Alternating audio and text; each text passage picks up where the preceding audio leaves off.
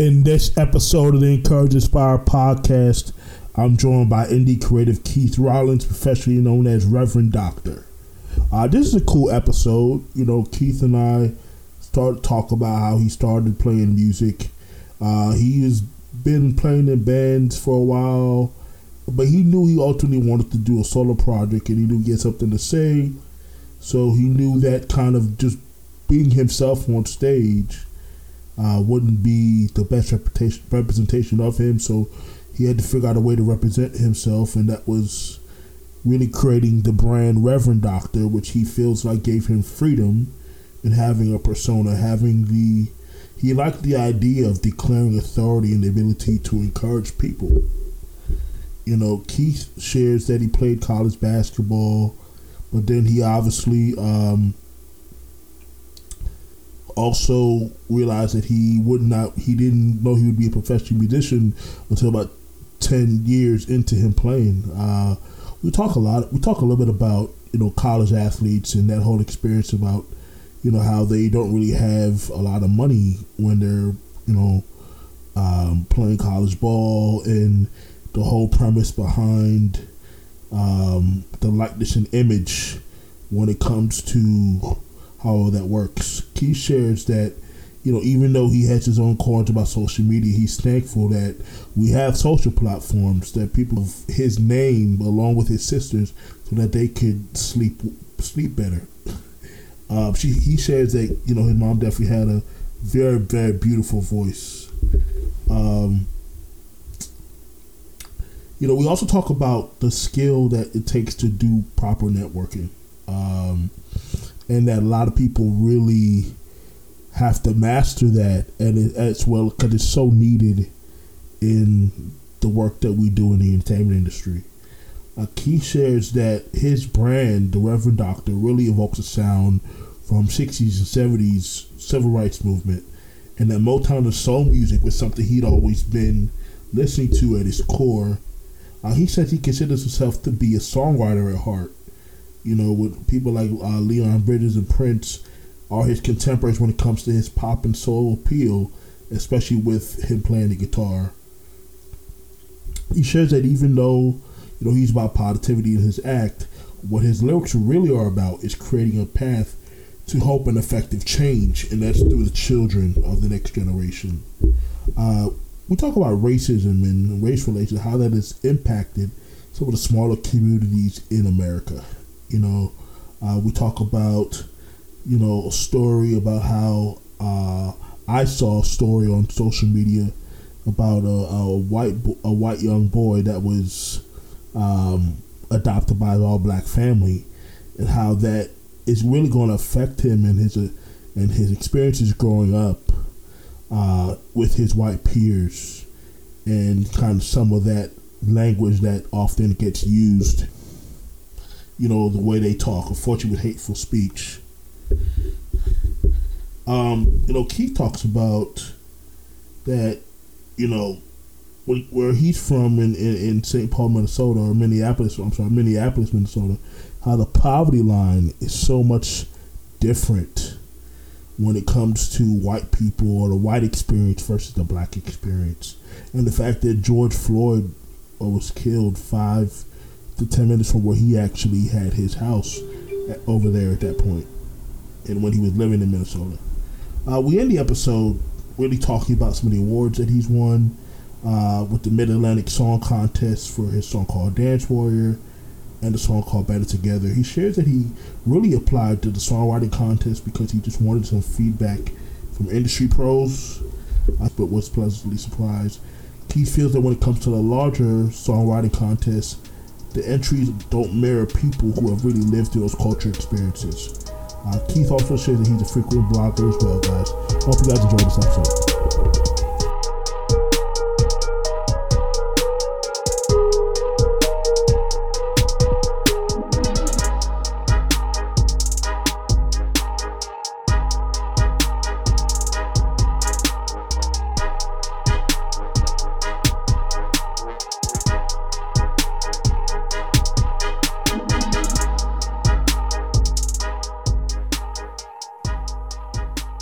Hey guys, welcome to another episode of the Encourage Inspire podcast. It's episode number 34. And I've got a new friend with me today, man, the Reverend Doctor in the building. How you doing, man? Hey, man, I'm so glad to be here. Thank you so much for having me, Darrell. Hey, man, it's a pleasure, man. I just, we had a chance to chop it up right before we started recording. And man, we probably should have recorded some of that. Yeah, like have a different like business podcast, like it encourage, but like you know the business side of it. Definitely, we definitely will have to do that. But yeah, man, I'm so glad for you to be here, man. Like absolutely, definitely. I was connected to you through B Squared, and they Represent said you're somebody that they wanted me to chop it up with. My podcast is called, obviously, the Encourage Inspire podcast, and we usually cover one of three topics. Usually, it could be disability awareness, because I have a disability, sure, music business topics, or people's stories that encourage and inspire me. And lately, a lot of the interviews I've done were people who kind of were established, acts, and kind of hear their stories. But I'm loving the fact that through B Squared, I'm having a chance to interview some indies, who are still have an amazing story and what it is they like, what it is they love to do. And so it's nice to have this block on my podcast as well. So I'm excited, absolutely, for you to be here, man. So excited to be here. So talk to me, man, about the Reverend Doctor. You said the Reverend to preach, Doctor to heal. Hey, right. So yes, what inspired that name? Oh man, I literally don't know where it came from. I had been playing it. I grew up in Iowa, and I took a year off between high school and college. I had a friend reach out to me. I owned a guitar since I was 16, but I played it a little bit in church. Or school. I went to a Christian high school and I play it from chapel. And then when I was 19, one of my friends who had acquaintance, he had a band previously, he reached out to me. And so ever since then, I had been playing in cover bands and original bands. And I never had really like a solo project. I was always playing and collaborating with people. And so I had gotten to a place where I was just like, I know what that looks like, whether it's cover bands or original bands.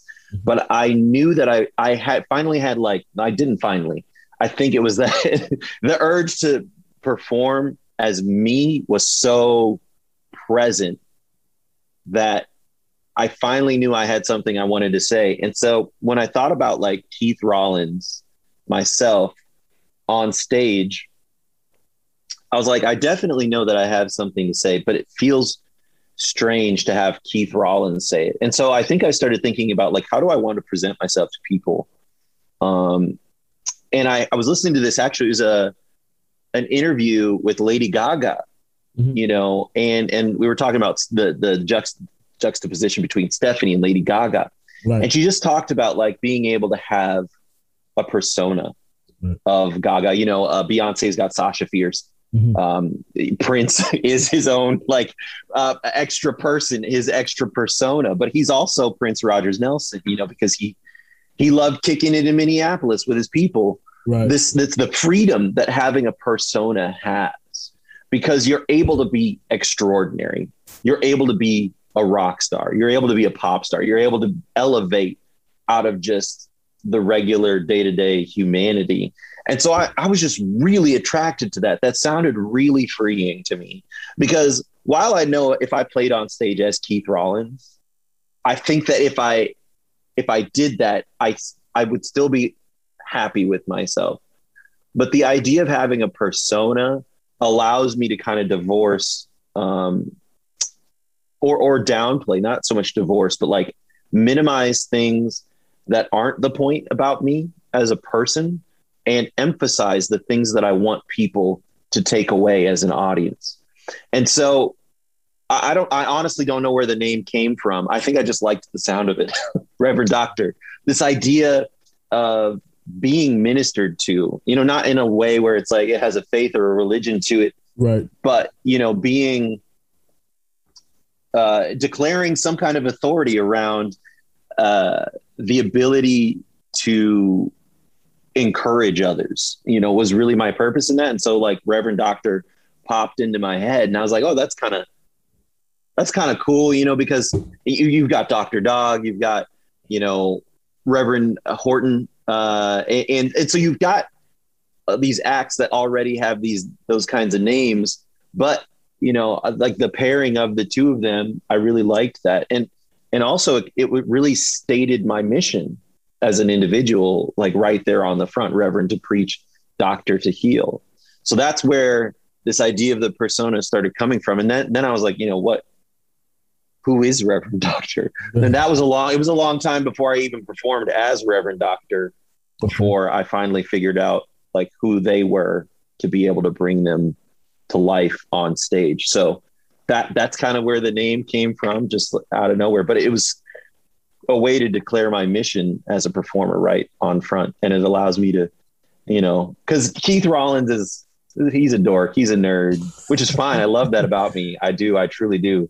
But the thing is that when I'm on stage, the thing that I want people to take away the most is that encouragement. I want them to feel at peace, at ease, which I can definitely do as an individual, as Keith. But Reverend Doctor allows me the space, the mental space, to be able to do that with confidence, to be able to do that with a real purpose and plan in mind, a real deliberate action, if you will. Right. So, yeah. Right. I love that, man. I love that. Yeah. So Thanks. Yeah. So, you're from Iowa. Yeah. Yes. Let me ask, are you a baseball fan? I know people from Iowa love Cubs, because I only ask that because in Iowa they don't have a baseball team, but most people from Iowa are Cub fans, right? It's true, but they actually, so Iowa has a minor league team. It is the Iowa Cubs. The Cubs, right. Yeah, it's the Iowa Cubs, and I loved actually going to watch Iowa Cubs games. People like baseball is still, in my opinion, the best sport to go watch live. Look, let me tell you something. And then I don't know if you can see back behind me, but I got the Cubbies poster. Absolutely. So like, how are you born in Brooklyn, New York, raised in Orlando, Florida, and you're a Chicago Cubs fan? Oh my God! That's like everyone in your life personally must just despise you. Yeah, it's like how you. I said, well, it's really simple because, in Orlando, where I grew up, right? So originally born in New York, but only lived there until I was 7. Then moved to Florida in 1993. And so when I started loving baseball in the late 90s, down here you only had WGN and you had TBS, right? So you really only had 3 choices for baseball teams. You had the Cubs, the White Sox, and the Braves. So only 3 options. So at the time, Sammy Sosa was playing for the Cubs. And he was my favorite player, still is, all time. And absolutely, and whoever he was playing for would have probably been my favorite team. It just happened to be the Cubs, which he'd also played for the White Sox before the Cubs. So he did. Yeah, briefly. He played for both teams. But that's how I became a Cubs fan. He was classy. Yeah. So So hopefully, hopefully, I don't think he'll ever get into the Hall of Fame, but hopefully he gets embraced for Chicago, because I mean, I think that he did something really important for baseball at that particular moment in time. Honestly, even at this moment, like confident brown people in sports, like the kind of visibility that they bring to it, like it was so important. I mean, I wasn't at that point in my life, I was obsessed with basketball. I actually got a scholarship. Guy. Yeah. Oh, you got a scholarship for basketball. But like I said, I took a year off between high school and college because my buddy was like, I just didn't know what I wanted to study.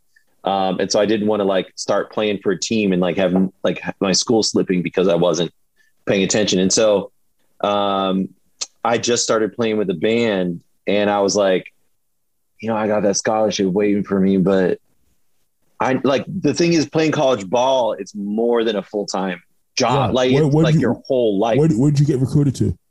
I was going to go to Wheaton in Illinois, which technically, like, you're not allowed to get a scholarship for private school, but that's what it was. And so I was like, man, I do want to do this. But because I loved basketball, I really did. Yeah. But like this brand new thing had come into my life. Like I didn't grow up playing music. I grew up singing in church. Yeah. But I was like, oh my God, playing with other people like gives me this feeling unlike I've had before in my life. Right. And so I just knew that if I was going to go to school, like I couldn't play ball because I was like, I just want to see where this goes. I didn't know I was going to be a full-time musician. That wasn't my ambition for, years, if not a decade into playing. But at that point I was just like, this is magical. This is life changing. Yeah. I mean, it's like you said, college sports, and thankfully now they have the name and likeness rule, which thank God it's about time to be, because I've always said these players should have been getting compensated for years, right? Because they make such an important decision. Much money. They make the universities, these coaches get paid so much money off the back millions of dollars a year off the backs of these student athletes who will never in their life make nearly as much. If you look at a guy like Nick, they break their bodies. Yeah, they ruin their lives. Technically, as coaches, these guys they guys work for the state. They're state employees, right? Technically, yes. Which is why you can see their salaries. Yeah, I mean, and guys like Nick Saban who are making $7-8 million a year. Right. A lot of his guys go pro. Yeah, but some guys won't go pro. You know what I mean? Right. So it's good, at least while they're in college, especially going to those college towns that are huge, Alabama. You know what I mean? Yep. Where you can be, where you, once you're associated with the school, to get those local endorsements, can really, and you set it up the right, can really completely different. Family. Because what about the families who don't have money to send back to their kids every month? To pay for their, because again, like you said, it's a full-time job. So what if they want to go out? They can't work. The athletes can't work. They can't do those things. So what most college athletes live in poverty. Yeah.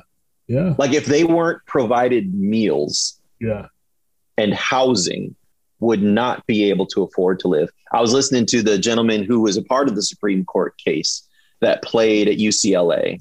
Oh, and he was telling O'Bannon. Yeah. Yep, Ed O'Bannon. He was talking about his experience as an athlete, and it put a face to the kind of regular poverty. And listen, I mean, it's LA right outside my window. Thinking about living here and thinking about playing for UCLA, one of the richest schools in the nation, and thinking about the fact that these student athletes are in food insecurity, are in housing insecurity, and yet they're packing stadiums. They're selling jerseys, millions of dollars. These coaches are, and they can't eat.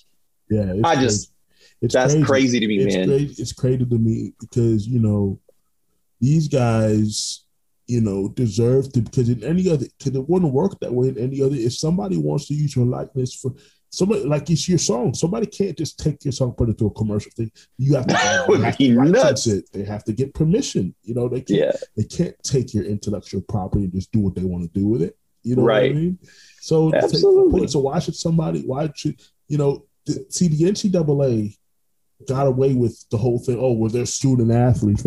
No, these people this is a job. You can't get away with man. They're student athletes, and they had to sign a waiver to basically say, okay, you have to allow us to use your likeness and image to promote the school, But that's crazy because these people who have no money are watching other people make millions and millions of dollars. These coaches can sign a deal with a school, back out of the deal because another job opened up, and could go get that job. But if the student wants to transfer, they have to sit out for a year. That's nuts. For a year, but the coach can just it's just a long history of not putting the students first, and that's the weird thing about the NCAA or NCAA. Holy crap! I was NAACP. NCAA. That's the weird thing about it is that for an organization that's all about students, they very visibly have a culture of not putting students first. Exactly. Right. And that's just weird. And so the good thing is that now we can have these conversations because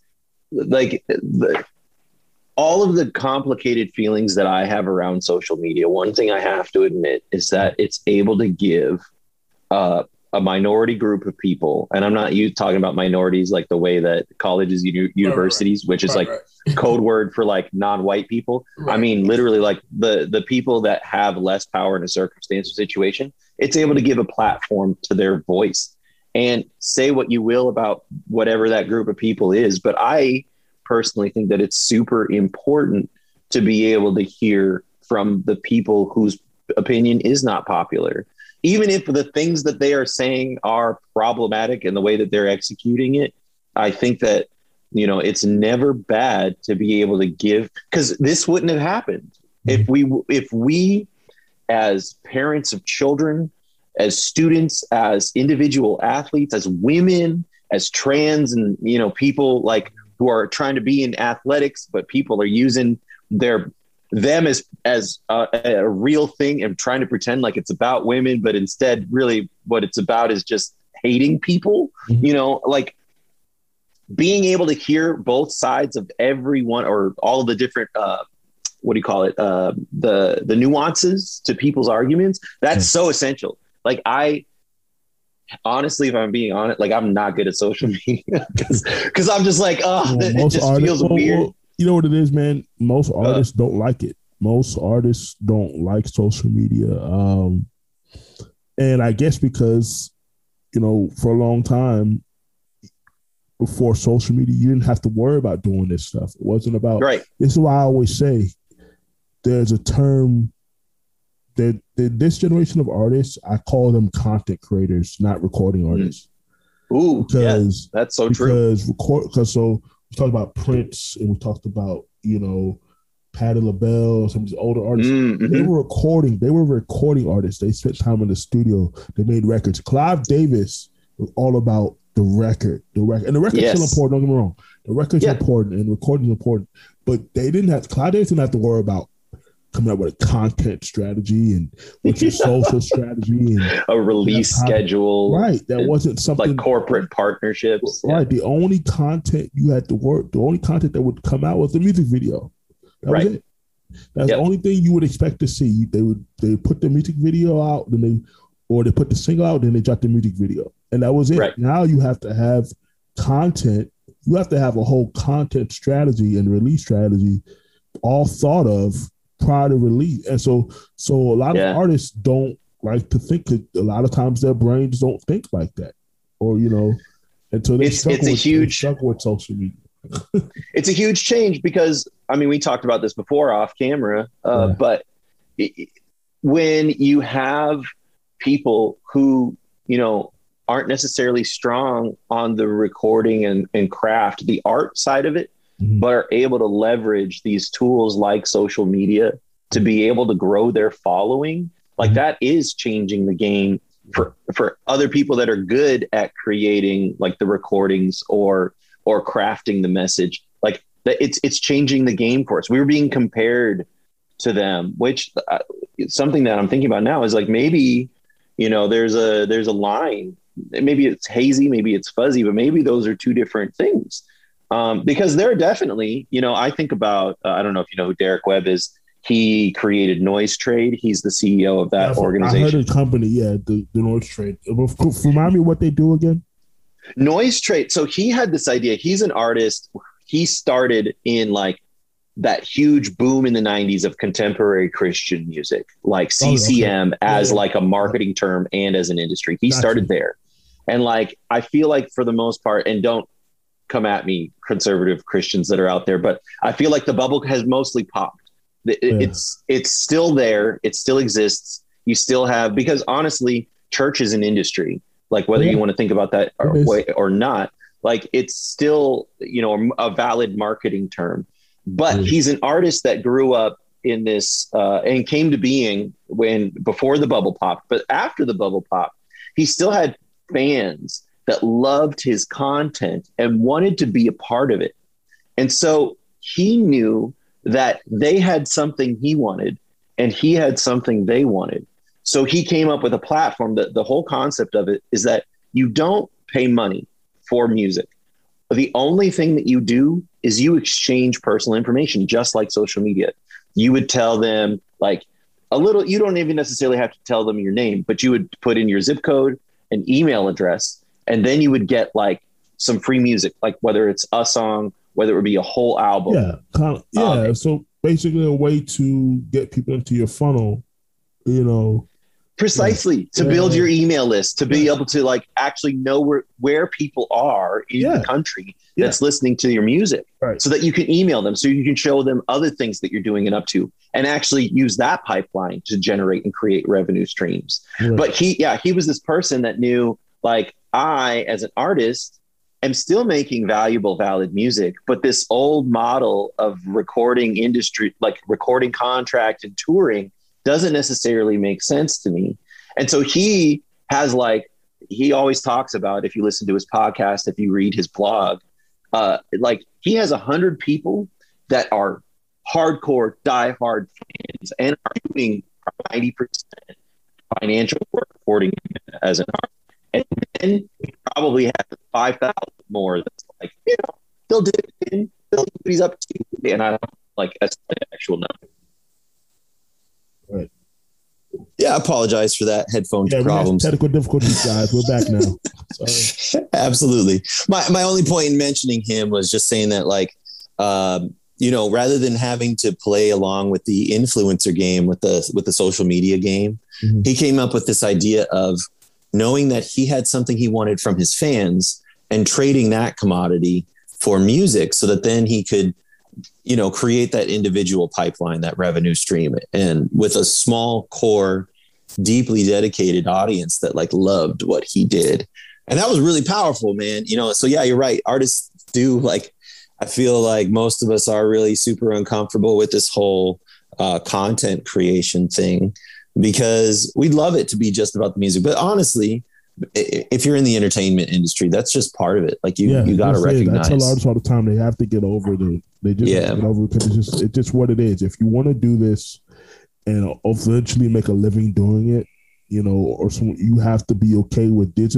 It's like any industry. You go to whatever industry you go to, there's going to be certain things that you don't really like, but it's just one of those things where if this is what you want to do, part of the job, this is what it has to be done, right? So you know, so true. Yeah. so yeah, but I mean, you know, yeah, it's you know, these days it's about community, man. It's about, you see, in the old industry, pre-digital, it was about volume. Everything was about how much can we sell to a massive amount of people, because the record industry was controlled by record labels, and record labels had they controlled every aspect of it. They controlled the distribution, exclusive the access. They controlled the touring. Everything was controlled by these record companies. They controlled what albums were on the shelves, available to people to even buy. Everything. So they had a lot more. They had a lot more of a stronghold on what we saw and heard in general, right? So now with the DIY, the internet, what that's done is level the playing field for people. Now, it doesn't mean that record labels. One thing the major record labels have is they still have the machine, they still have the corporate dollars that indies just will never be able to compete with. You know, that being said, I don't even think a record label is right for every single artist. I don't think a major is right for every artist, because if you do something that's really off the wall different, because let's be real, most of these majors are designed to promote stuff from a commercial standpoint. Right. Not from something, when we say commercial, we're meaning something that's easily marketed to the masses. So if you're doing something that's not easily marketed, you know, not something that people won't easily consume, then it may not be a fit for you, because you got to think in the old industry that A&R had to be one to lose their job. Like that A&R was like, I want to sign you and I wanted to lose my job to and it was their job to oversee the project. It was their job to oversee every aspect of the project. But the difference is when they left, if let's say that new regime comes in, you're still signed to that label. You have a whole group of people who don't know who you are, don't have a relationship with you. don't really care about you at all. You're inherited. Right. And hopefully, and the hope is that they would actually like you and want to, somebody likes you, but there's no guarantee that, because somebody who signed you for a reason because they believed in you. And that might have been the only person in the building that was willing to champion you. It's true. Absolutely. I think about Macklemore I think the song actually is called Jimmy Iovine. Mm-hmm. And he goes in, he actually wrote a song about like meeting with, I think he's on Interscope. Jimmy, yeah. Yeah. And just how weird that was for him as far as like walking into this office with a person that like didn't even really care. And he's like seeing other musicians that he's performed with or alongside. He's like seeing their posters on the wall. And he's like, I remember them telling me that like they couldn't even get the label to release that album. Like, and they're just like shelved indefinitely, as musicians, but they're in an exclusive contract. So they can't do anything else. They can't go anywhere else. Right. It's definitely about, I feel like one of the most important things for artists now is to recognize that, and we talked about this before off camera, but like to recognize that the way other people do things as artists or as creatives or in the industry is not the way that you should probably be doing things. Not to say that there aren't lessons to be learned about hearing their story or how they do what they do, because it could inspire you to recognize, places that you need to probably press into. But like comparing yourself to others is one of the most unhealthy things you can do. And also recognizing that the only person that can truly understand how to do what you do the best and the right path is you as an artist or with your team. I think about, I heard one of my friends showed me this, like this was probably 4 years ago and it broke my brain. There's this artist, I want to say he's from New Zealand or Australia, and his whole shtick, he's a musician. I consider him a musician. A musical artist. He is this grown ass man. Excuse me, I don't know if you swear on your podcast. He's this grown dude, and he dresses up in a squirrel costume and he raps. And this kid can flow. I cannot remember the name of the act. Since I'll have to reach out to my buddy because it's like it's one of those things that like I think about every now and again and it messes me up. But like he's got millions of followers. His videos have billions of views, and that's all he does. He doesn't tour. He doesn't even create like content that's not musical, but this dude just raps. And that's like, he wakes up in the morning and that's what he does. Like you were saying, this is something that wasn't possible previously before, social media, before streaming, before things like this. And it's kind of leveled the playing field. Here's a person who's making more than a livable wage off of the revenue from being able to be streamed. But if he is finding his audience, that's the thing that cannot be denied, is that when you have that many views, it would be really hard. It would be really hard as an artist to say like, well, here in New Zealand, like, I mean, people come to my show and they love me. And then the label's going to say, yeah, but you're a guy who dresses up in a squirrel costume. I got to be honest with you. I don't have like a business model, like any history that's going to show me that this is ever going to succeed. That's just a risk that they're in business. It's leveraging risk versus payoff, and that's not something that's tenable for them. It would be, but at the same time, because the playing field was leveled, this was a person that with surgical precision was able to navigate and find his audience all over the globe, even in languages that don't speak whatever it is that he is speaking, because he knew and was able to like, it was probably also just that he enjoyed it, like that was his vibe. It was like, it's what he got up to do in the morning. And so people will ultimately connect with that passion and recognizing that you just doing your thing, blinders on, focused in your lane, like giving the best you that you can give, like that's going to be the thing that ultimately people connect with for sure. And that's, I think, man. And when we're talking about this industry and what it's done for us. And that's what I try to do with Reverend Doctor. It's been a weird couple years, but I mean, encourage, inspire. I'm trying to, remind people that like, they shouldn't be worried about what other people are doing in their lane. Like they do their own lane the best that they do. No one else can really tell you how to do that. You got to figure it out for yourself. I totally agree, man. So transition back into your story. So what are some of the earliest memories of music? Like, when will you remember you were introduced to music? I always like to ask that question. My mom singing. So my mom, if you ask her, she's so painfully shy. I remember growing up, she wrote these songs about my sisters' names, and I have 4 sisters, and we're a church-going family. My mom grew up, our names are very deliberate gifts that my parents have given to us with meaning.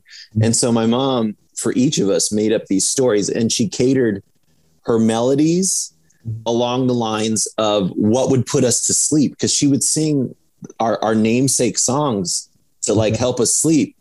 And so it's really fun. It's also a really great way to like show our personalities. Like, my older sister is almost like a Gregorian chant. It's like, da da da da da da da da da da da da. And whereas mine's like ba ba ba ba ba ba ba ba. Like it's like little happy like walk through a park in the spring. Whereas my sister, who is like, she is so fierce and powerful. It's my older sister Sheree. So if she listens to this, she knows I love her, and I think that she's intimidating and awesome. But she just like has this chip on her shoulder that I find utterly delightful. And I think it's allowed her a lot of success. And so that's my earliest musical memory, is hearing my mom sing me and my sisters to sleep, and it didn't even occur to me at that time that these were like songs that my mom made, or like, wow, my mom's a songwriter. But I just remember she had the most beautiful voice, and that was like something that was indelible even early on. Like, I would just ask her to sing my song to me, even when it wasn't time. And then my sister's songs, I'd be like, how does Adina's go again? And she would sing it for me.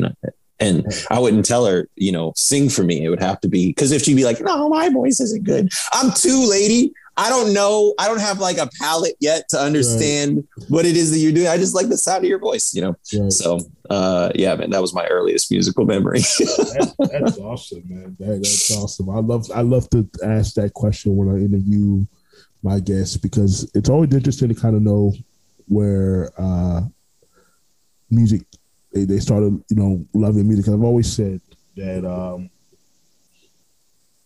music is something that we can't live without.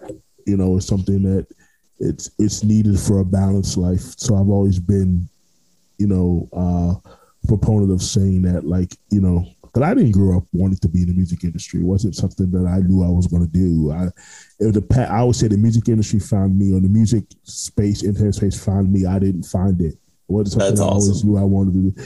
But what I love about being a part of this industry is that it's, at the end of the day, it's about people and relationships. Mm-hmm. And that's what I'm really good at, and so that's luckily that's a strength that I feel like I have, maybe even more than music, is connecting with people. Yeah, that's why I moved to LA, because I'm just like, I love what I do musically, but I know that one of my strengths is being able to connect with people face to face, and being out here, even with the pandemic, I definitely feel like that's helped me out a lot. I ended up being the musical director for a nonprofit that does a cold reading series called Tuesdays at 9. I get to book a lot of really talented people there. It's crazy living in this town. I got to be honest. Like, I can at any moment hit up an artist that I'm like, you're out of my league. Like, because this is a nonprofit, like we can't pay for musical performances, but we do get you in front of an audience that is voraciously creative and hungry and will, love you till you die. And so it's like, it's not just like a concert, even in front of your fans. It's more like a concert of fans that are just like, I just think that you're wonderful. I think that you're delightful. I love that you're here. Yeah. So like connecting with them and with other artists in the area. I mean, it's been so, I have a really good relationship with the House of Blues in Anaheim somehow. Okay. I'm actually playing a show there tomorrow. And that's like, big industry thing where, I mean, if you had told me 3 years ago before I moved to LA that like I was going to be in at the House of Blues in Anaheim, I would have been like, oh, okay. You know, but when you put out positivity, when you love connecting with people, when you're really good about not just thinking about what they can do for you, but how, like what you can do for them. Like that's gosh. People feel that off you, man. Like they're like, oh, like, I like that. Like I'll keep you around. I don't have to worry, you know, I don't have to like play this game. That's the best way to network, man. You never make it about yourself first. You always make it about how you can serve them, because it'll always come back around to you. Yeah, man. Too many people make that mistake when trying to build relationships and making it about them. And it's like, no, you don't want to do that. Because if somebody feels like it's about them, then why should they want to help you? Right. You know what I mean? If you make it about you, they're going to eventually ask you, right? One of my people that I know in the industry, his name is Kevin Shine, who, you know, is industry veteran, been around for a long time. He talks about this concept of the 3 hellos, right? So when you meet somebody for the first time, hey, how you doing? They don't really care about your life story. Right. That's not the time to kind of spill everything. Hey, how you doing? My name is Darrell, such and such, whatever. So that's the first time you see him. Let's say you see him again a couple hours later. Hey, man, I just saw you here, such and such, right? And another quick conversation. The third time, man, I keep seeing you around, you know? Right. What is it that you do? So it's kind of like now they're kind of interested in what you do. So that's kind of the way I look at it. So you make it, you know, you don't just say, you always want to find something out about them, like when you're networking. Oh, I like your shoes, or something about them. Conversation. Compliments are like, so that way everybody loves compliments. Again, because especially at a conference, like because look, especially if this is somebody who has a bit of a name and they're well known, they're used to quote unquote having people chase them around. But one thing they don't want to do is when they go to an industry event, you know, they want to as best they possibly can feel like a human being, right? Not like somebody that happens to be somebody that's really, really well known. But, you know, so I try to make sure when I meet somebody who of stature, I just go introduce myself. Hey, I'm Darrell. How are you? You know what I mean? You know, type of thing. Not talking about yourself, you know, actually being interested in them. That's really hard, I think, for a lot of people, is to remove themselves out of the conversation and to remove themselves out of the equation. Being able to focus on others and figure out what they're about and what they want even your conversation to be about is really important. And I think, you know, for me and you, Darrell, I feel like for us, one of the exciting things is actually finding out what other people are passionate about and just hearing that. Honestly, I have so many different interests that if you speak about something I know nothing about, but in a way that lights you up, like I'm gonna dig that. We could start for me knowing absolutely nothing. No, what is that? Explain that to me. I've never heard that. What did you just say? Tell me about that. Okay. What should I be knowing about this? Is this something I need in my life? Like you got to tell me, give it to me, man. You know, and because then when you get people doing that, their guard drops. They're opening up. They're actually so busy then thinking about the thing that they're passionate about and that they're sharing with you, and that opens up a sense of gratitude. And honestly, once gratitude is in there, like, you know, that's a relationship. That's not something that you're necessarily leveraging just yet, but you're forming a relationship with that person, which is, like you just said, that's what this industry is. It's relationships.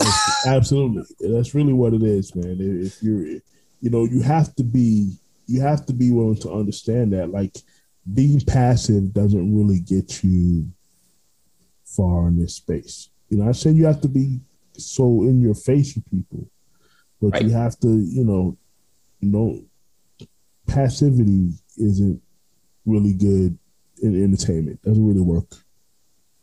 It probably works in some industries. I think of like, you know, anything where you're working in teams or groups, like sometimes passivity is important. As far as like being able to create a sense of cohesion but definitely not in art. Passivity really has no place, because the thing that you're trying to do is to create something bold and upsetting. Like we have enough elevator music, like we got that, we got our fill, we're good. Like we could just reuse the stuff we got before. But if you're trying to create something that shakes people to their core, like, I mean, get in that, like go deep, go hard, go big, or go home, man. Like that's, and even in talking about it, like I absolutely, again, as music coordinator, like I have ended up connecting with people, like just what do you call it? Preliminarily through email. And I like can't feel, them on the other end of it, which, isn't fair, maybe because, email is just a form of communication, but communication is essential. Like I gotta know that you are interested in what you're doing.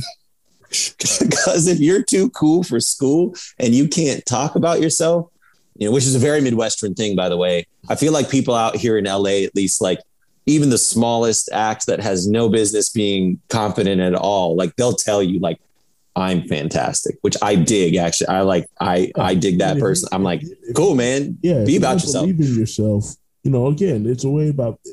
Look, it's people like saying, "Oh, I don't like to talk about myself on social media." You better get over that. You have to promote. You have to talk about because if you don't talk about the things you're doing, nobody's going to care. Nobody's going to know what you have going on. You know what I mean? Right. We're not going to be like, oh, but please tell us. Like, we just really want to know. Tell us what you have going on, because that creates, that creates a sense of, okay, you're interesting. You have things going on. It's nothing. It's not bragging. It's called promotion. If you don't promote yourself, who else is going to promote you?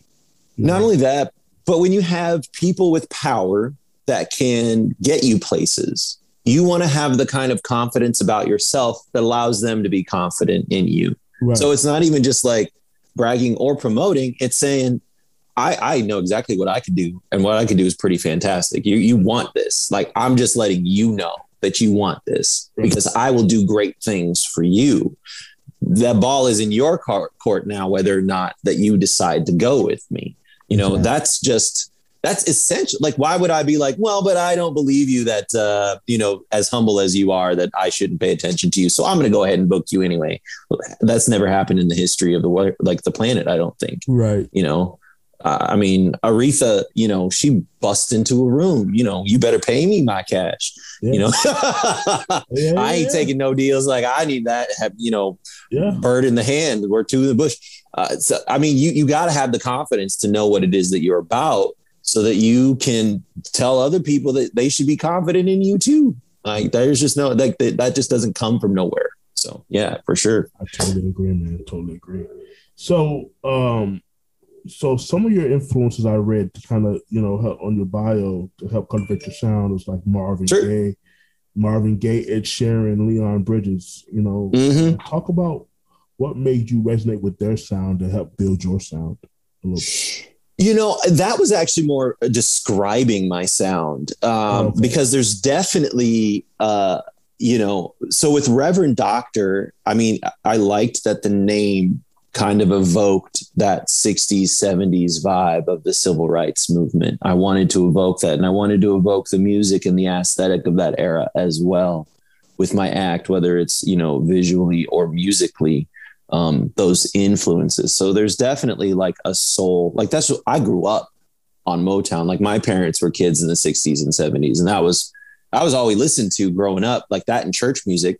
And so I wasn't until I was like 12 or 13 that I started being introduced what I refer to playfully now as white people music, like, whether it was Metallica or Jim Blossoms or, Ozzy Osbourne or whatever, Bob Dylan, when I moved to Minneapolis. Like, I honestly hadn't really listened to any of that stuff, except maybe occasionally what came on the radio, on the local radio station when I was a kid. But I mean, I would wait up. I would be like waiting for, I'd be waiting for my Prince. I'd be waiting for, my my Tevin Campbell's, I was waiting up for that stuff, because that's right in my wheelhouse. But yeah, that was more an attempt to describe. So Marvin Gaye is definitely there. But the thing is that I know I'm a songwriter at heart. And so when you have like a style of music that very much comes from a personal place, like I'm telling stories about me, which soul really, at least from Motown, I mean, that was so manufactured. I mean, you have Stevie Wonder, like Sir Duke, you know, which is a really personal song. You definitely had soul artists that were songwriters themselves, that were crafting something that meant something to them personally. They were telling stories about themselves, but people aren't used to, in a popular sense, thinking about that. So not just I'm definitely an Ed Sheeran fan, but I definitely wanted people to understand that there's a personal songwriter element to my sound. So that's where Ed Sheeran comes from. And then who was the last one? Earth, Wind and Fire. Is that what you said? Leon Bridges. Leon Bridges. And that's, once again, you know, he is the perfect unity of that thing. He is a Black musician, songwriter, guitarist that is my contemporary, that I very much vibe with, you know, across the board, because he is doing that. He's writing songs from a personal perspective. River, whew, you know, but he's also writing, you know, that popular music like Mrs. You know, he's got both of those things in there. When I think about my musical heritage, you know, it's actually somewhere in not just the Motown, but really early influences on my musical songwriting are actually like Dave Matthews, because that was one of the first bands I was in. We were like a 7-piece, like horn, violin, like drummer, you know, the whole arrangement. And it was this awesome, just disparate amalgamation of all these different sounds. Prince is a huge influence on me. Man, one of my earliest memories where I was just like, I can't stop listening to this song was When Doves Cry. Like, that song for me, I was probably like 9 years old, like with a battery powered radio, like waiting up until 2 or 3 in the morning just to have that song, like play my song and then I can go to sleep. You know, play my song. Like my parents would come in, switch the radio off real quick, pretend like you asleep. And then they walk out, switch it back on and be listening to Prince. Absolutely. That's because Prince is he's this intersection between rock, between funk, between soul, pop, and R&B. And that's kind of where Reverend Doctor comes from. Like when people listen to just my music, it's so funny. Every person will pick out the thing that they like the most. Oh yeah, I hear the pop. Oh yeah, I hear the rock. Oh yeah, I hear the soul. Oh yeah. And the thing is that it's not consistent, you know, which is great. I love that because that means that I don't sound like anybody, you know, they're like everyone has a different touch. Oh, Lenny Kravitz, I hear that in you. And I'm like, that's fantastic because Lenny Kravitz is so sexy and I absolutely want to be associated with this. So tell me that all day long, you know? But it's different every time I do it, which is great. It depends on the audience. It depends on the demo. So my musical heritage it's pretty out there, man, you know? So yeah, I'm blessed to be able to kind of get away with it, I guess. Maybe I'm not, I don't know. No, you definitely are, man. You're doing great things, man. Thanks, brother. You know, like I said earlier, what I love about music is the emotion that can move and oftentimes be what gets somebody through an extremely difficult time, or also what gets people through happy times. You know what I mean? Mm-hmm. And it can be a vehicle that helps build community. You know what I mean? And that's what you're about. You know, you're about building community. You're about love and, you know, and just being positive, you know, especially with your song Land of Love, you know, things like that. And so, you know, talk to me kind of about that, about the building community aspect and the love aspect of your music and things like that. Absolutely. Thank you so much for asking that.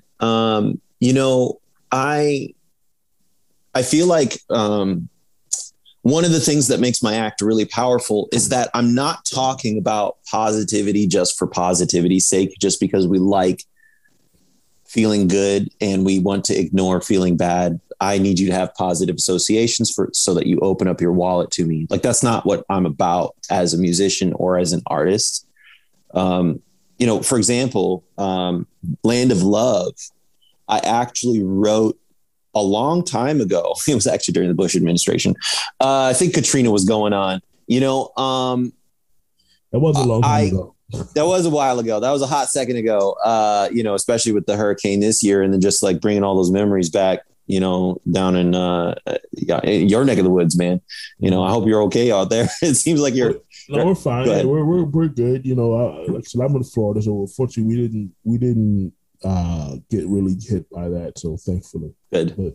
I'm so glad. Definitely, thoughts are with people in New Orleans who are still recovering from that.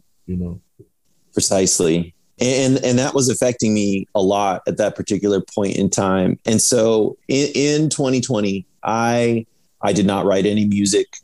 I was supposed to go on tour. My tour was interrupted. I was actually in Montana playing shows when I was actually truly afraid California was going to shut down. And so I cut off that tour. So all of 2020, I would just like go into the studio, which is essentially, our second bedroom. And I would just produce on that song, on Land of Love. I would just like put sounds and songs and textures. And it's something that I've been messing around with for, clearly like close to a decade. And it was very a meditative experience for me musically, but lyrically, it was just connecting with me because for me, I can absolutely wish the best things in the world for all of us. The verse is, we've been waiting so long for our chance to help make it better. Like thinking about not just opportunities, but also like the bridge is where that thing turns for me, where the song turns for me, because I'm not just talking about like what ifs or like, let's travel off to this fantasy land of love where we can be together. If I could just dream a little bit bigger, but I wanted that childlike intention behind it. But I also wanted to let people know that there's a very real path to making our everything different. Right. And that resides in our children. Okay. The way that we raise them, the way that we treat them, the way that we, like everything around our children is the most important part. And that's where hope resides. Everything that we do as like grown people in this world should ultimately amount to that. And that's what the bridge says. In our children's hearts, there hides this hope that things can get better. And if we plant the seed, we can watch that seed of hope grow into a tree of possibility. And every generation now needs to be living for that next generation. And that's a hard pill to swallow, because I feel like most everyone out there is trying to make their circumstance now the best that it can be. And oftentimes the best circumstance now is not the best circumstance for our children. And I think that there's a lot of things happening in this world right now, particularly in this country, around protecting our children and doing well and doing right by them. If we just got out of the way of ourselves and looked at them as us, as our future, we could do that. And so I have this I have optimism, but I do not have, I have a very active imagination. I can envision a better world, but I can at the same time see all of the evil and the ills that pervade it. And that's really what Reverend Doctor is about addressing those things head on and saying it's hard. It's a dark world. Right. And we're in need of anything good, just like some small sign that things can be better. And I wanted to give people what I think it is. I think it's kids. It's our kids. I think that. And everything starts with them, because they're the future. Yeah, man. Everything starts with them. And here's the thing, man. I always say, kids, you talk about like, obviously with racism and prejudice and things like that going on, but that stuff is taught because you put a bunch of kids in a room. They don't care that one kid's black or kid's white. Because, and I always say this to people, all you got to do is put them in a room with a shiny red ball, and they're going to all go play with the ball. They don't care. Yeah.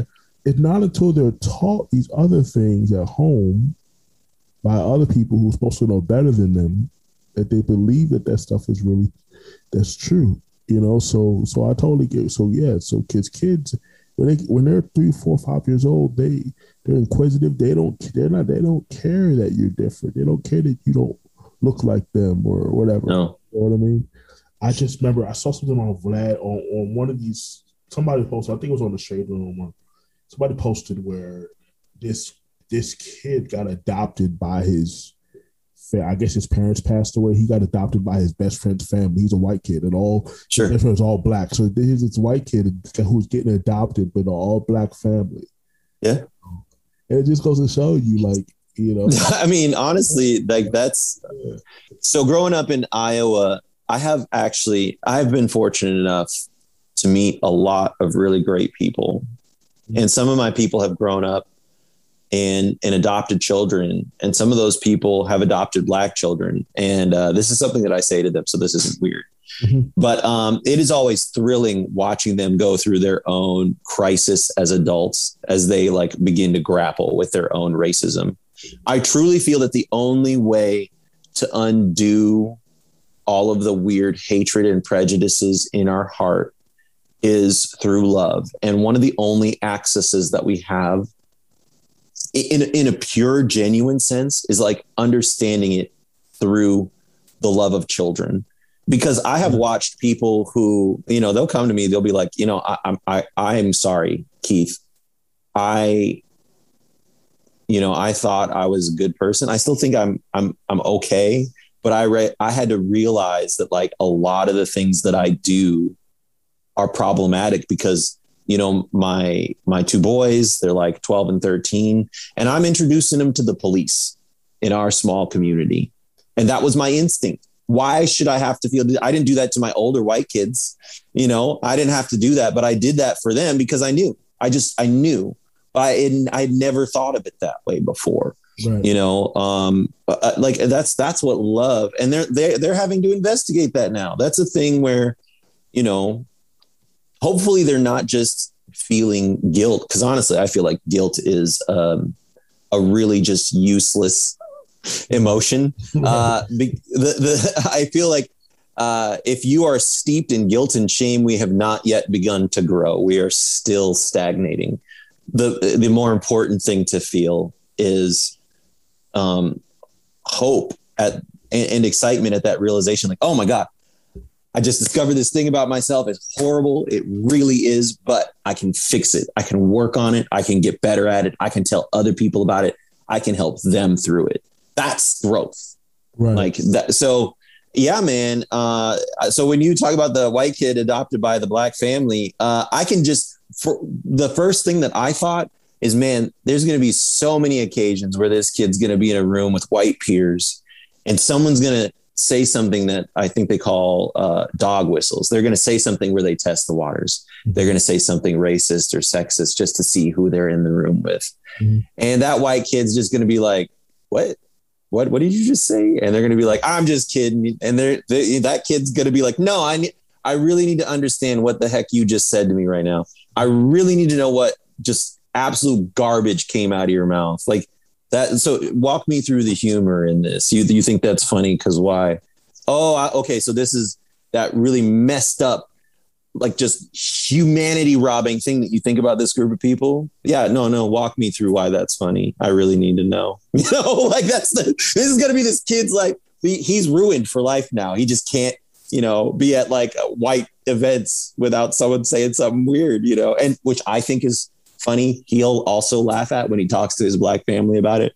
But that's a real thing that like white peers of mine experience now. I was just talking to this kid. He lives in Des Moines, Iowa. He's my age. We're like, you know, late 30s. Mm-hmm. And I was like, do white people ever just say things to you that you're like, oh, you think that this is like a safe space for like that kind of garbage talk? Like, I'm going to have to set you down now, son, and explain why why you're never going to say something like this to me ever again. I'm like, man, you have to say that in the workplace. He's like, we were on lunch. And I was like, shoot, woo, son, man, someone's got to learn in Iowa. Someone's got to learn that, Yeah. I'm pretty sure in places like that, there's certain parts of the country, who, talk about race, talking about, interracial relationships, all sorts of things like that, is well, people still, believe it or not, in 2021, some people still don't like to see that stuff. You know what I mean? I know there's parts, you go to some of these rural parts of certain towns, they still use colored, and they still use, and it's crazy. In 2021, they still talk like that, So my partner and I, she's white. We were driving down I-35. We were going into Texas. We were visiting her brother and sister-in-law. We were also going to Austin city limits. And I think that was the first time where she was with me, where she felt something weird. Because we were in Iowa, we were fine, but we were in a liberal college town in Ames. Yeah. And then we moved to Minneapolis, and then we went down to visit her brother and to go to Austin city limits. And I swear, the moment we hit the Texas border, we stopped to get food and gas. And like, we were in an In-N-Out, like near Fort Worth, there's like an In-N-Out just outside the city limits. And we stopped to get something to eat, and they were staring at us.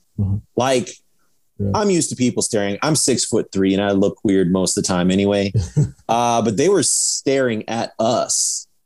And we got back in the car and on the road again. And I was like, "Do you feel that?" She was like, "Oh my God." I was like, "What? Do I have something on my," and I was like, "That was because we're interracial." And she was just like, it was like a realization to her, that was a thing that. Yeah, because the truth is, there's certain things that she's never had to think about because you won't have to. And it's not because, just because she's not a person of color. She doesn't have to think about it. It's just what it is. You know what I mean? It's not any, it's just, there's certain things that white people don't have to think about. Right? It's invisible to them. They don't. It doesn't honestly come up until someone who's different is there. Like, you don't know how your community will treat or react to a person until suddenly their presence is there. Right. And again, going back to the police, it's not every cop is bad. There's a lot of good cops out there. Oh yeah. Plenty of good cops out here that are doing the right thing. Because ideally the cops are supposed to mirror the communities with which they serve. The problem is black kids don't grow up wanting to be cops. They don't grow up wanting to be police officers and things like that, because at least not at the rate that white children do, for sure. Exactly. So, the truth is, you do have to have those conversations until, your black sons, primarily black sons, even, black daughters, but primarily black sons. Hey, just do whatever it is you have to do to get home. Don't. Hey, just comply. Do whatever you have to do to get home, because your white friends, they know they're going to get home. They don't have to worry about that. They're going home. There's a chance that you might not go home. A big chance. Absolutely. So, you just gotta, I watch a lot of, one of my hobbies is I watch a lot of true crime stuff. I'm fascinated by that stuff. You know what I mean? Sure. But it's just interesting how so many people are incarcerated for crimes that they did not commit, things they did not do, and they're serving sentences, life sentences for stuff they did not do. And it's just like, it's a different world for sure. World, man. So I mean, so community is everything, and people are people. And we saying the whole thing behind the Black Lives Matter, was big, and all I've always said was, it wasn't so much. We obviously know all lives matter. We get that everybody's life is valuable. We were just saying at the time that Black lives matter too. That was my whole thing. It wasn't so much. It's ideally, we know every single person who's living life is viable. Yeah, that goes without saying. Yeah. And I think what was happening. It should go without saying. Yeah, but it doesn't go without saying. Exactly. But but I think that we were just seeing, it was just people of color that just seemed to be, the ones that we just always saw on the news, right? But and I always say too, there is no such thing as black on black crime, because black people kill based off proximity. Yep. So it never, you're not going to, drive across the town just to be around your people. That you're not doing that. So that, to me, that was just another term that somebody came up with to try to justify. I mean, to your point, I like living here in LA.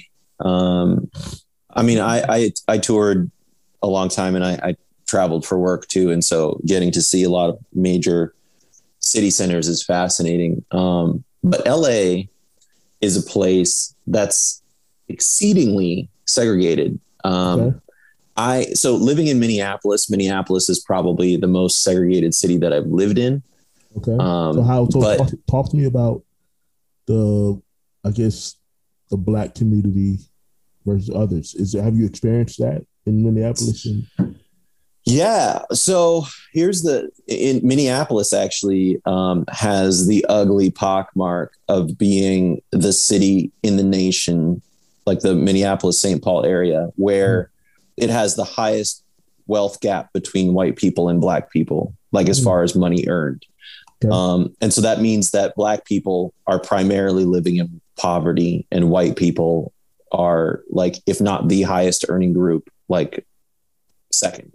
And so because of that, you have black people cordoned off in very specific neighborhoods, particularly in North Minneapolis.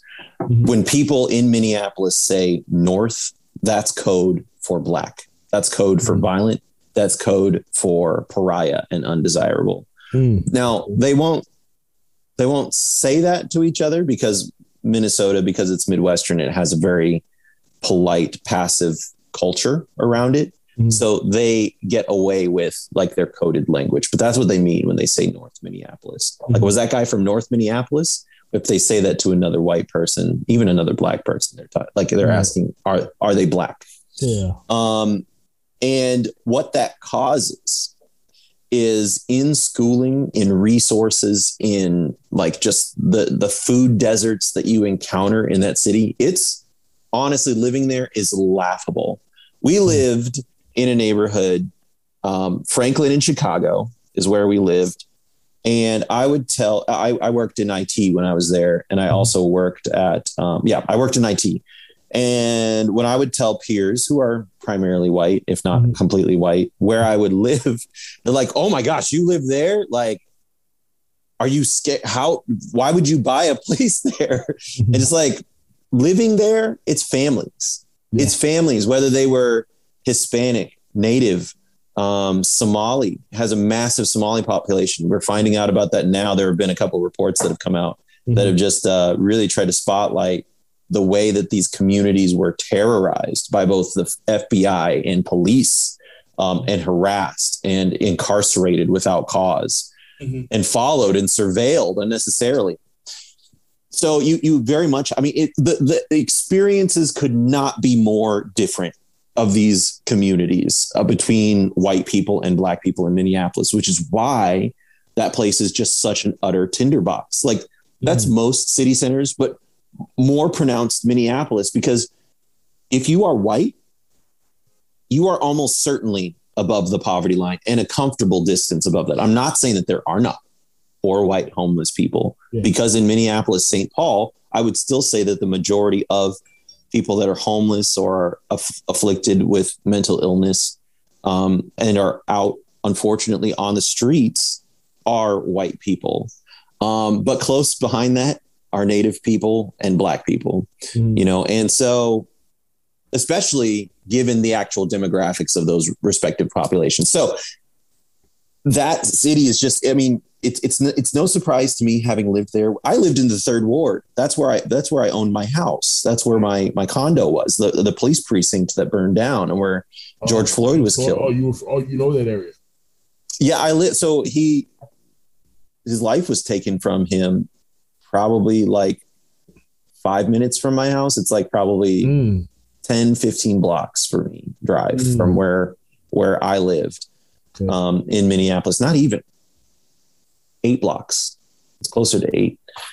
So, I mean, like, that's my hood, man. And like when that happened, when that went down, I was like, man, I wanted to be in Minneapolis so bad just to be around my people. And the thing is, like I said, it's families that live there. The people, I mean, the FBI knows this now after investigating. The people lighting the fires, doing the really like violent, like property destruction. Those were kids from the outer suburbs, like coming into town, causing trouble. Yeah. Like we know this now. Like even at the time when on the ground, when I was, when the news stations were like, they were basically effectively saying like black thugs are like burning down their own neighborhoods. How dumb is that? Right. The communication on the ground from the National Guard when they instated curfews was like, our suspicion is that we have bad actors coming from out of town into town and like causing destruction of property.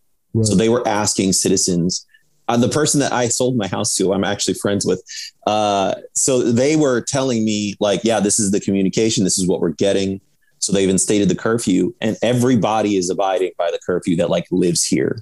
We don't want to be out. Like, we're upset, but like, we don't want to like tussle with the National Guard. Like, this isn't like what we're trying to do right now. So a lot of those circumstances and situations, it was just all, honestly, there's so many things I have in common with like conservative people. It's kind of like weird that we're on opposite sides of this issue. I also don't trust the major media because they'll mess it up. They'll tell whatever story they want to that gets like eyes on it and sells them ads.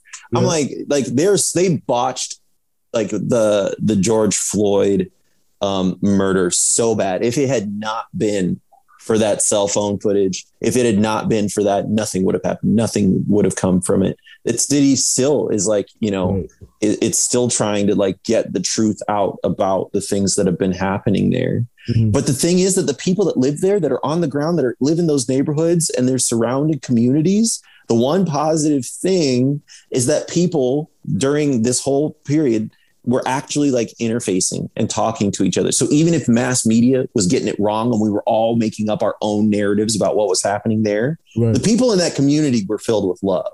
The people in that community wanted their neighborhoods to be better. The people in that community didn't want to have a dad who was just a little bit high and just needed to be like, hey, move on, brother. Like, ain't nobody wants anything here. Like, just, go home, sleep it off, do it on the sidewalk. Nobody cares. In that part of the hood, there's people sleeping on the sidewalk all the time, like sleeping off their high or they're drunk or something like that. Like that's so, and even the dude that like called the police and was just like, I should have just taken the $20 bill. I should have just taken he had such regret over his actions and that, and so, I mean, that's a city that, I actually have a lot of hope around. The reason I have a lot of hope is because having lived there myself and knowing the people there, and the things that what the public doesn't know. Yeah, that community, they care so deeply and so profoundly over the safety of their citizens. And unfortunately, like, they don't have control over the mass media. They don't have control over the narrative around it. They don't have control over anything like that.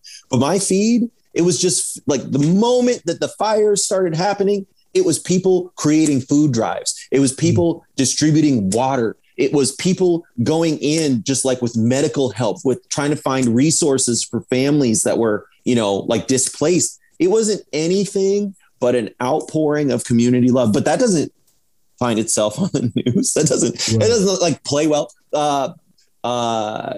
Suburban white kids with nothing to do during a pandemic came into the city and burned things down. Like, ain't no national media gonna say anything like that. Like, that's not what we do. Lakers fans, tear down and we're like, they were just happy that their team won, Whereas bro, the dude suffocate in full view of everybody. And that whole city, the whole planet experienced this traumatic event secondhand. Saying, dude, he's dying. I remember people were saying, dude, he's to the cop like, yo, he was killing him. He's dying. They're killing him. Yeah. And that's like our fault somehow. Yeah. Like we should have just complied. Right. I don't know. I don't understand that. So the thing that gives me hope is that, like, and this is what my mom says. My mom is such a bright light in my life. Yeah. Even though we have such a visibility around all the terrible things that are happening in this world, I think that it's also true that never before in history have so many people made their voices heard in resistance to those terrible things and are doing like these almost guerrilla acts of kindness for each other, like without any system in place, without any formal procedure. We are showing up for each other. When trans rights, when we're trying to make it like women's rights, but it's actually like, trans people of color, like in Florida, and they're trying to hate them with weird bathroom laws and stuff like that. We get to stand up for that. When women in Texas aren't allowed to like have autonomy over their bodies, we're able to stand up for that. When women in Afghanistan are not able to like do the thing that they do, we're able to stand up for them. When all these things happen, when black men are being harassed by the police, when, white women are being paid less, when, all these different groups, when Hispanic people are given illegal hysterectomies at the border by my federal government, my money's paying for this. Never before have we had such visibility around these acts when they happen, to be able to say how despicable and heinous this is. We've got literally child graves being discovered underneath Catholic churches in Canada. And people just being like, oh, who knew? Where did all the children come from? Where did they come from? Where did they go? Right. Those communities were like, where did our children go? And they have been saying that for hundreds of years. And now the ugly truth is coming to light, and people are like, oh, we're very sorry. That's happening now.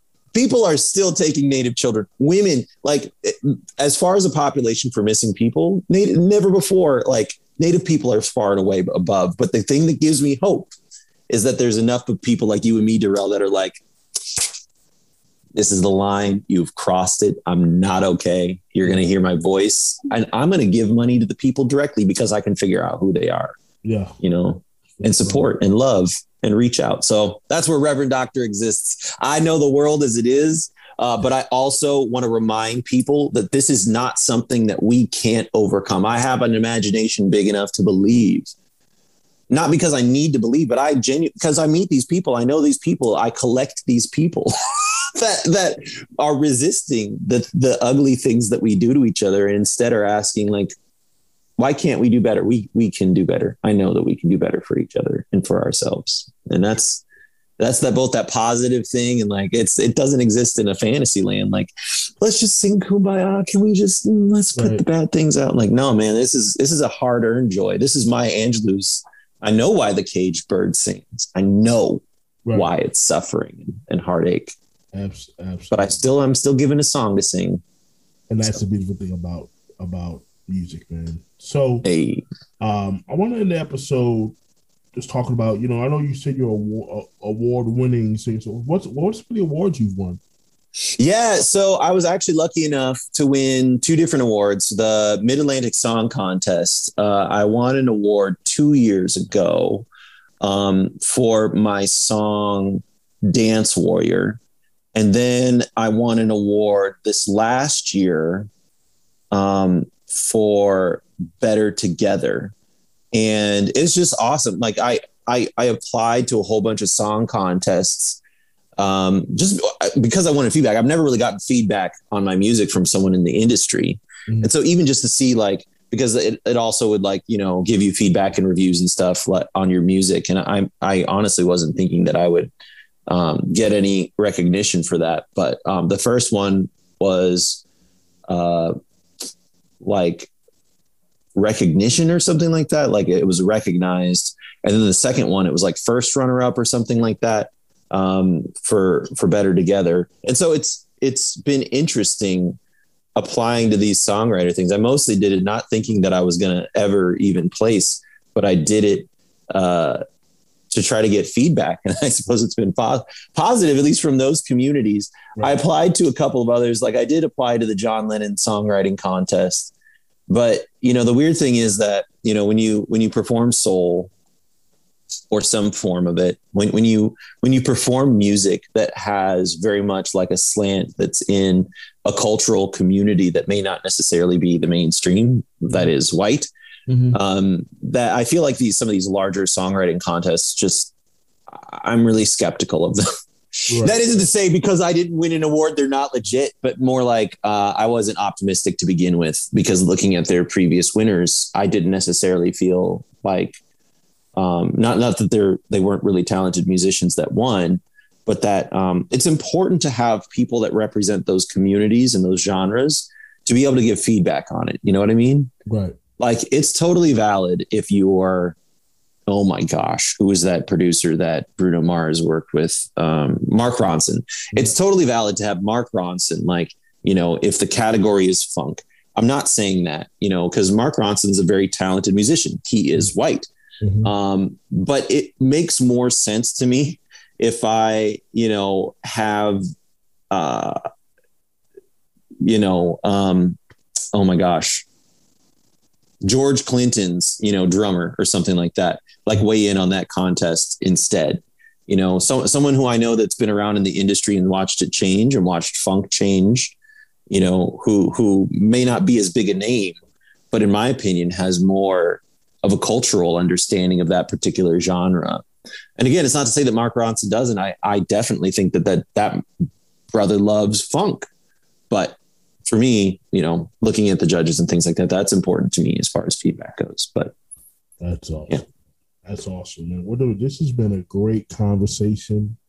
I've really enjoyed it. I agree, Darrell, man. We connected early. Yeah, so many different things, man, and things of that nature. So where can people find you? How can they connect to you? All that type of stuff. Absolutely. The best thing to do right now is my Instagram. That's where I'm most active. It's at Reverend Doctor, but it's REVDR. So the abbreviation for Reverend and Doctor. So at REVDR Music. That's where I'm most active currently. I have links for all of the things that I'm doing right now. I've never been busier, honestly. So I've been blessed to be in a place where, because so many you can't do movies or TV shows without people in the same room. And so the weird thing about being in California is that sorry, can you still see me? Yeah. Okay. Although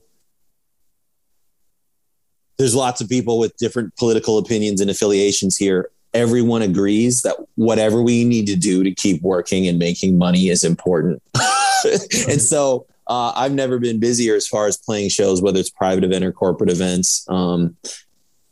So you can see all the video footage and stuff like that I've been up to.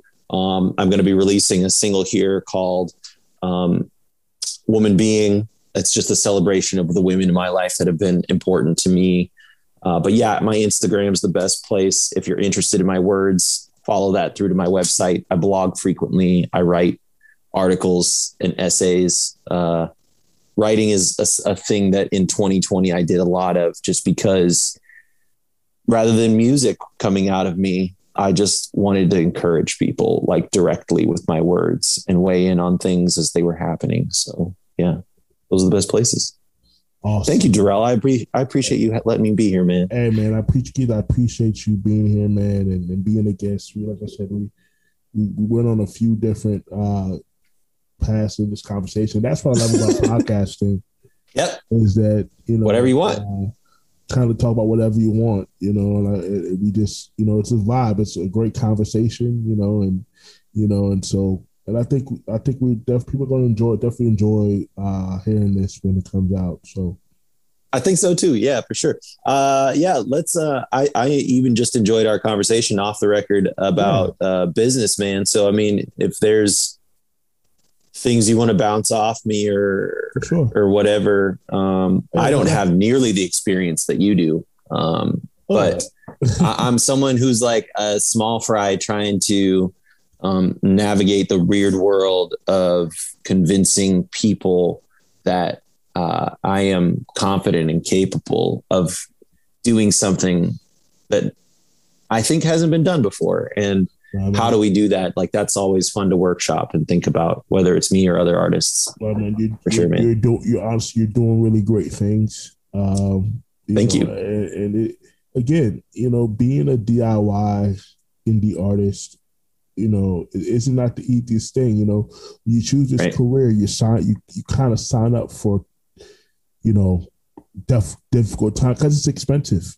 You know what I mean? And so, the thing with, I say this all the time, like in Canada, their government believes in the arts, so they provide grants and funding. And so Canadian artists have a little bit more easier time, because the reason why they created those grants was because a lot of the Canadians were having to go outside the country and go get jobs, and they wanted to keep those people inside Canada. So we want to keep Alanis Morissette. We want to keep, Justin Bieber's, and yeah, absolutely. We need to keep them in Canada. All these rights. So there's opportunities now that exist for artists who don't have the funding to be able to go out there and at least and get a demo recorded, get a debut EP done, get funding for touring, all these things, and because their government, my man Dio, who's a rapper and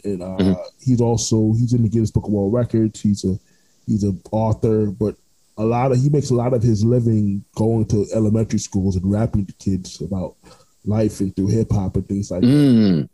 So and Dio talks about his story and the fact that there was a time he told me this when I interviewed on my podcast, that it was him and Drake. And this was the Grassy days. So there was a time where Drake and him were kind of on the same level. He used to actually mentor Drake back then. Sure. It probably was like the mid 2000s, and he talked about how Drake would come in and have this lacy hard drive of songs that he wanted to get to people like Chris Brown or Trey Songz and things like that. And to see Drake, he's like, man, 1 minute Drake was here, the next minute it was like he was gone. And, and because over there isn't much of an R&B scene in Canada. There wasn't much of a, at that time, you have Keisha Shantae, who used to be in One Season Park. She's Canadian, but she did pop music because they didn't really do R&B. You know what I mean? So anybody of color, you see anybody of color, it was a pop. If you listen to her stuff, it's really is a pop sound, something like that. But I just go back to, I just say that to say in Canada, they have more of a socialist mindset, meaning you rather see 20 people make $100,000 for the year than have 4 or 5 make $2-3 million for the year. Versus here in America, it's free enterprise. You know what I mean? Yeah. I think about Korea. I mean, South Korea, that's their entire goal. Like, so many of those K-pop management groups are directly funded by the state. And it's looked at as sort of like a cultural evangelical, like it's a way to spread Korean culture and promote Korean values throughout the world, like K-pop. So Psy was like a really early version of that. And then after they've always given money to that, but then after they saw the success of Psy, they turned that up, and they turned even more money from their state, is given directly to these management companies that produce and create these bands. Yep. And that's why you have so many it seems like a flood of K-pop bands, but you have an entire nation whose budgetary responsibility is to create these groups. And it's just so interesting to think about how government money could influence art. Exactly. Yeah, when you have the funding, when the government believes in the arts and they believe in, because again, that's the one thing that makes it difficult for indie artists is they just don't have the real budget that it really takes to do this. You know what I mean? It's because they spend so much money recording the album, right? But then it's okay, what's time to market and promote? It's that's a whole nother thing. So a lot of times, most artists are working 9 to 5s, and then having to, because it's not easy to go just find an investor, because ideally you would love to find an investor, but then you also got to think about, you don't want to take money from anybody because you don't know if they understand how the music business works, because it's not traditional business. So it's like going to take even $50,000 for somebody who doesn't necessarily understand. No, this return might not happen right away. Yeah, no, not at all. And that's why so many recording studios disappeared.